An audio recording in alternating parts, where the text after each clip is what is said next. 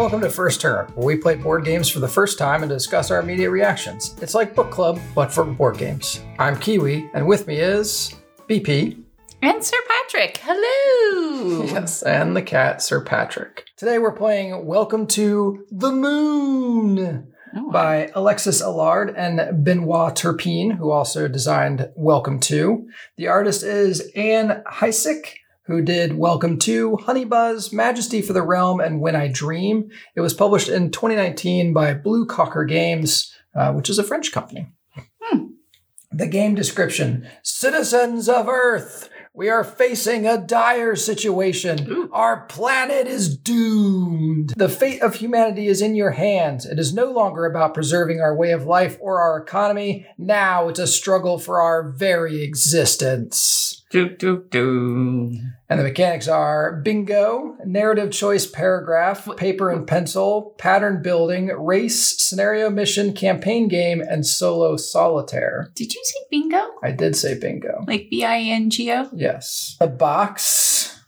So we've got the typical welcome and script with To the Moon, and you've got, you know, your typical space scene. You've got, it looks like, again, kind of based on Apollo landing, a little rover, two humans with air tanks and their astronaut suits, the Earth in the background, and then I mentioned the rover already, right? Mm-hmm. Maybe like a dome for terraforming. It's the way the rocket is and the domes and the like all that stuff. It very much reminds me of what science fiction pictures looked like in the 1950s before we'd really done any kind of space travel or thought of like, I think with 1950s we'd thought about it, but before we'd like really put a lot of effort into it. Been there, done that. Yeah, that's what it reminds me of. So it's like those classic like 1950s like, this is what the moon looks like. Yeah, and these are what rockets are going to look like. So yeah. So based on the description and the cover, would you pick this up off a shelf? I mean, I do enjoy the Welcome to. I know you do as well, so I would be intrigued. Yeah, despite the space theme. Yep, this is one that I'd been on the lookout for a while. It's been on like my, hey, I want to trade for this, and then we finally saw it in a store for the first time. I really enjoy Welcome to. I think it's a great concept, and I enjoy roll and writes. But this one has a campaign element to it, and that intrigued me. Can we shout out to Labyrinth in DC? Sure. Yeah, that's where we got it, from the Labyrinth in DC. I think you have the benefit of having played Welcome to. You also have some of the elements in front of you. So how do you think it's played? Give me those mechanics again, because I heard you say bingo? Yeah, bingo. Narrative choice, paragraph, paper and pencil, pattern building, race, scenario mission, campaign game, and solo solitaire. Wow, that is a lot more than Welcome to. So we've got some cards laid out in front of us that each card has like a different icon on it, and it also has like these different buttons, different screens, and so I'm assuming we're going to want to pattern match to those cards to get, those are our missions. We're going to pattern match to those cards. What are we matching? That is a very good question. On our player mats, we have that rocket with colored rows of things that will be marking off bingo style. And the first one to complete the most missions or hit bingo gets to yell bingo and wins the game. Okay. So the history of bingo in space. Great. So we've done quite a few space themes to the moon and back. So I just wanted to kind of touch up on some of the cultural, historical elements of the moon and the lunar calendar.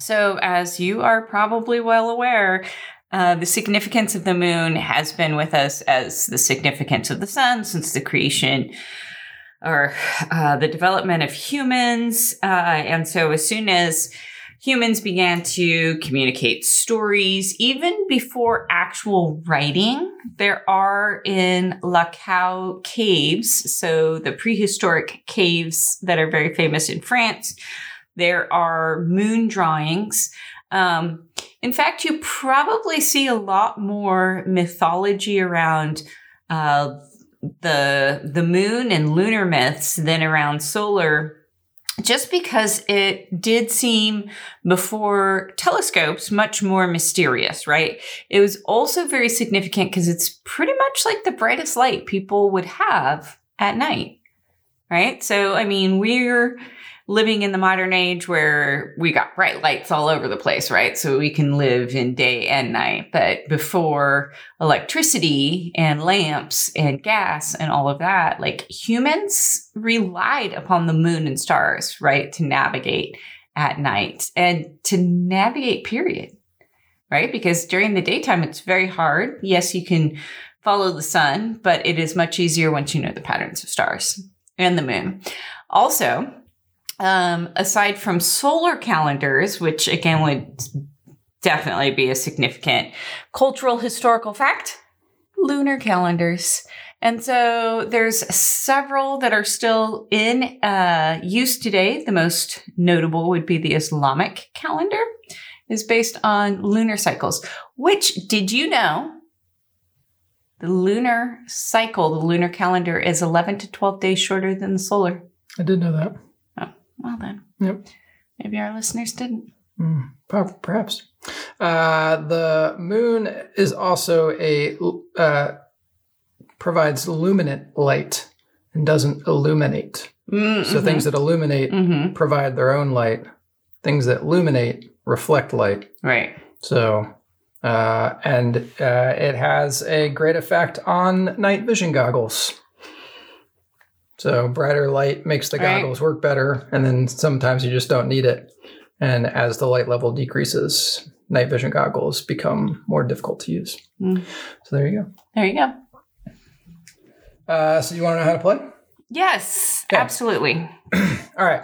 So the game can be played in campaign mode or adventure mode. So in campaign mode, you play through 8 adventures in order with cards and story choices affecting the campaign, so that each time you play through the campaign, it's different.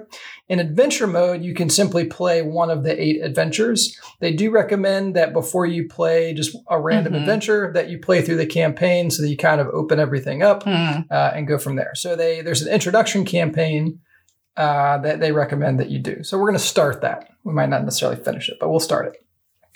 There is no first player. So as players will take actions simultaneously. The first 3 starship cards are revealed. We'll have 3 stacks of them. We'll reveal 1 from each stack. So this is just like Welcome To. So what you'll end up with is you'll have a number and a background, or the back of a card with an icon. And then you'll have to select one of those number icon pairs. You will always have to add the number to your board. You do not necessarily have to take the action that is shown by the icon. Just like Welcome To. Just like Welcome To. And then just like Welcome To, our boards are broken up into sections, and you will always have to go in ascending order from left to right in each of those sections. But you don't have to start from left to right, so you can put a number right in the middle. You just always have to have numbers that are ascending. And then it's a bell curve for the numbers. So for 1 and 15, which are the lowest and highest, you only have 2 of those. And then you'll have the most of 7s. Okay. Or sorry, most of 8s. There's 7 of those in the deck. All right, so there are 6 actions that will perform differently depending on the scenario. But for the most part, robots, which look like a little circle with arms, they're going to let you connect, build, cut, or explore different parts of your map. Water and plant, which they look exactly like waters and plants. They will allow you to collect resources and earn points or bonuses based on the adventure, and as long as you put them on certain locations on your map. Energy, which is the purple lightning bolt, allows you to improve other actions. You've got astronauts, which is the orangey, what's the... helmet. Daft Punk. Yeah, it looks like a Daft Punk helmet. Allows you to modify the value of the number you chose in that pair by plus or minus 2. You can never go lower than 0, and you can never go higher than 17. So if you took a 1, you can't go to -1. And then planning allows you to fill in an additional space on the same turn with an X, and that X kind of counts as a wild. So then you can basically fill it in. Adventures will have missions, and then for each mission, when a player has achieved it, they accomplish it and write down the higher value of the mission, and then we'll flip that card over. Everybody else who finishes it will take the lower value. When all players have chosen their number action pair and written down at least the number on the board, play goes to the next round. Each of the decks has a new number action revealed, and play continues. And then just like Welcome To, when we look at the numbers, because the number will be up when we select it, it will show you what's on the back. Okay. So you won't know what the next number is, but you'll know what the next action is. Mm-hmm. The game ends if one player has accomplished all 3 missions. A player has crossed off their final system error box, which happens if you can't add a number to a board. Mm-hmm. Or a player has filled in all their spaces on the map. Players then gain points for each scoring field on the adventure map, any of their accomplished missions, and lose points for each of their system errors. The player with the most points is the winner. Tie goes to the player with the least system errors. And in campaign mode, you earn stars based on achievements, which will affect follow-on adventures. Okay. And those are all the rules. Well, let's play.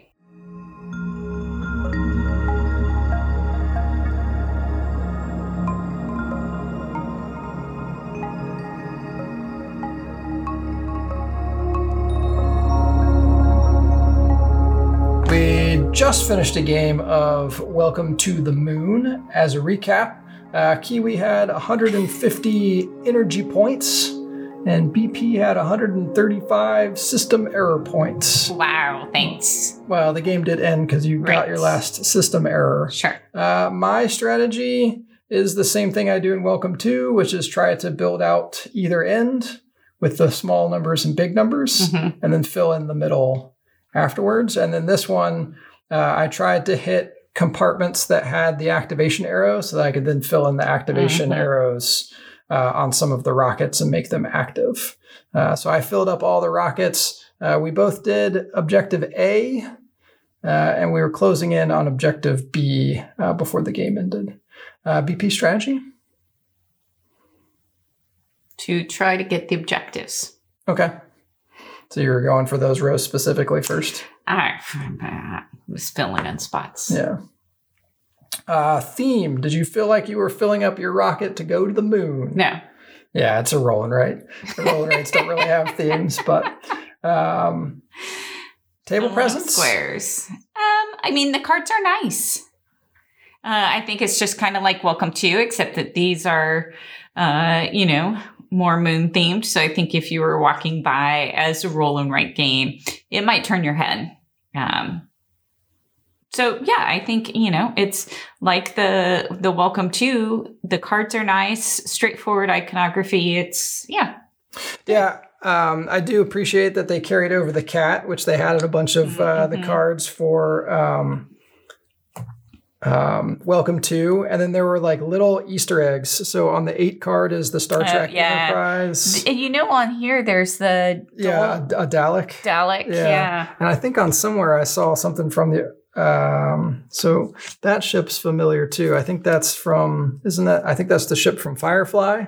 Forget the name of it. Oh yeah. But I think that's the Firefly ship. So, yeah, they have little Easter eggs, and I'm assuming that on some of the other sheets, they probably have some additional Easter eggs that you might find. So, yeah, I think the art's nice. I do appreciate that it's already a laminated page instead of...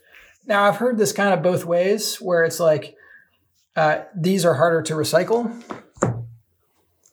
It's like you're damned if you do, you're damned if you don't. They could have had a whole bunch of pieces of paper that all could be recycled, but still creates garbage, or they have a sheet that's harder to recycle, but doesn't necessarily create garbage. Over and over. So it's reuse versus recycle. Yeah, exactly. Which I don't know. I feel like reuse at this point is better than recycling. That's just my personal opinion. That's probably true too. Yeah. So, but I do appreciate that. The markers, I think, next time we play, we'll just go with one of our thinner, easier to use wet erase markers, although the dry erase was never really a problem. So, and it let us start over when we realized we were probably doing it wrong. Mechanics. So it's the same mechanic as Welcome To. So kind of that flip and right number. And so the puzzle comes in knowing that the numbers are in a bell curve. So trying to, and that's why my strategy is always fill go big, go small, and then fill out the middle. Anything on mechanics, BP? No. Okay. Rules. Well, we messed up. Yep. And as you were explaining them, and reading over them again, I was just like, oh my gosh, I'm not following along at all. Like listening and then messing up, it's not as easy, I feel like, as Welcome To.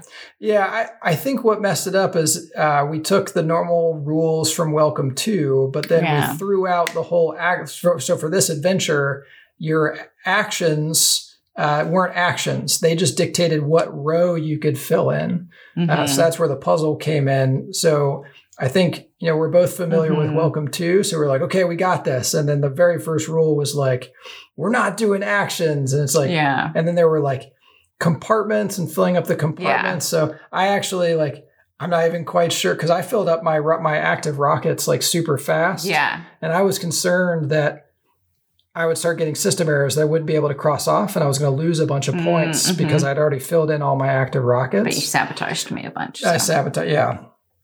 So I don't know. I'm going to go back and look. I think the rule book could have been written a little bit better to be more explicit on exactly how you were supposed to play that adventure. And more examples, I feel like, too. Yeah. So I think I think the rule book could have been better. I like the story aspect, being able to pick and choose, because there's definitely some replayability there. I think as a mechanic and tying that in, I feel like, we do like the storytelling mechanic, that it adds to it some depth, but learning curve is pretty steep for, I feel like, a roll and write. Well, and not only a roll and write, but a roll and write that the way it works, we're familiar with. Right. Like, this is not our first time playing Welcome To. You know? So, player interaction. Yeah, it's a roll and write. Yeah. We were quiet. Yes. There was a lot of flipping. There's not going to be a lot of fill in. Which, on the one hand, you could have the complaint, but I think we both knew going into this that there was not going to be interaction because we're familiar with Welcome To. So if you're looking for interaction, this is not where you're going to get it. Right. Would you play it again? I would. I don't know that it's as... I think the regular Welcome To is just as fun, if not more fun. I do like the campaign style of it. So I'm interested in seeing how that progresses. Yeah. Which is probably the only reason I would continue on. Otherwise, I'd be like, well, we have Welcome To. It was easier. Let's just stick with that. But I think since this one has that campaign element in the storytelling, I do want to see how that unfolds. Yeah, and I'm wondering too if this is Adventure 1, they're just doing it really easy and it's going to build up from there. In terms of I have this number and this action. So I'm definitely curious to see how that changes as we go through the campaign. So I'll pick it up and play it again. But I think right now, I think you're right. It might change when we get through and finish Adventure 8 at some point. I like To the Moon better. But I think after this first adventure, it plays so differently from Welcome To. That's I like Welcome To better right now. But we're only one adventure into the campaign. So, I think my answer, I think I said it. Still yes. Yes. Yeah. So that was Welcome To the Moon. So if you have any recommendations you would like to hear our impressions on, just send them our way. You can do so via email at firstturntabletop@gmail.com. We're also on the Twitter and the Instagram at firsttturncast. And the podcasting camel echoing in his helmet. Please don't forget to rate, review, and subscribe on your favorite podcatchers. We look forward to hearing from you. play more games. Don't chew on power cords, you nutjob. AKA cat. Bingo! It's a quiet playthrough as we flip cards and write down numbers. I'm going to sabotage you. Why? Because I can. Because you're an asshole. Yep, all right.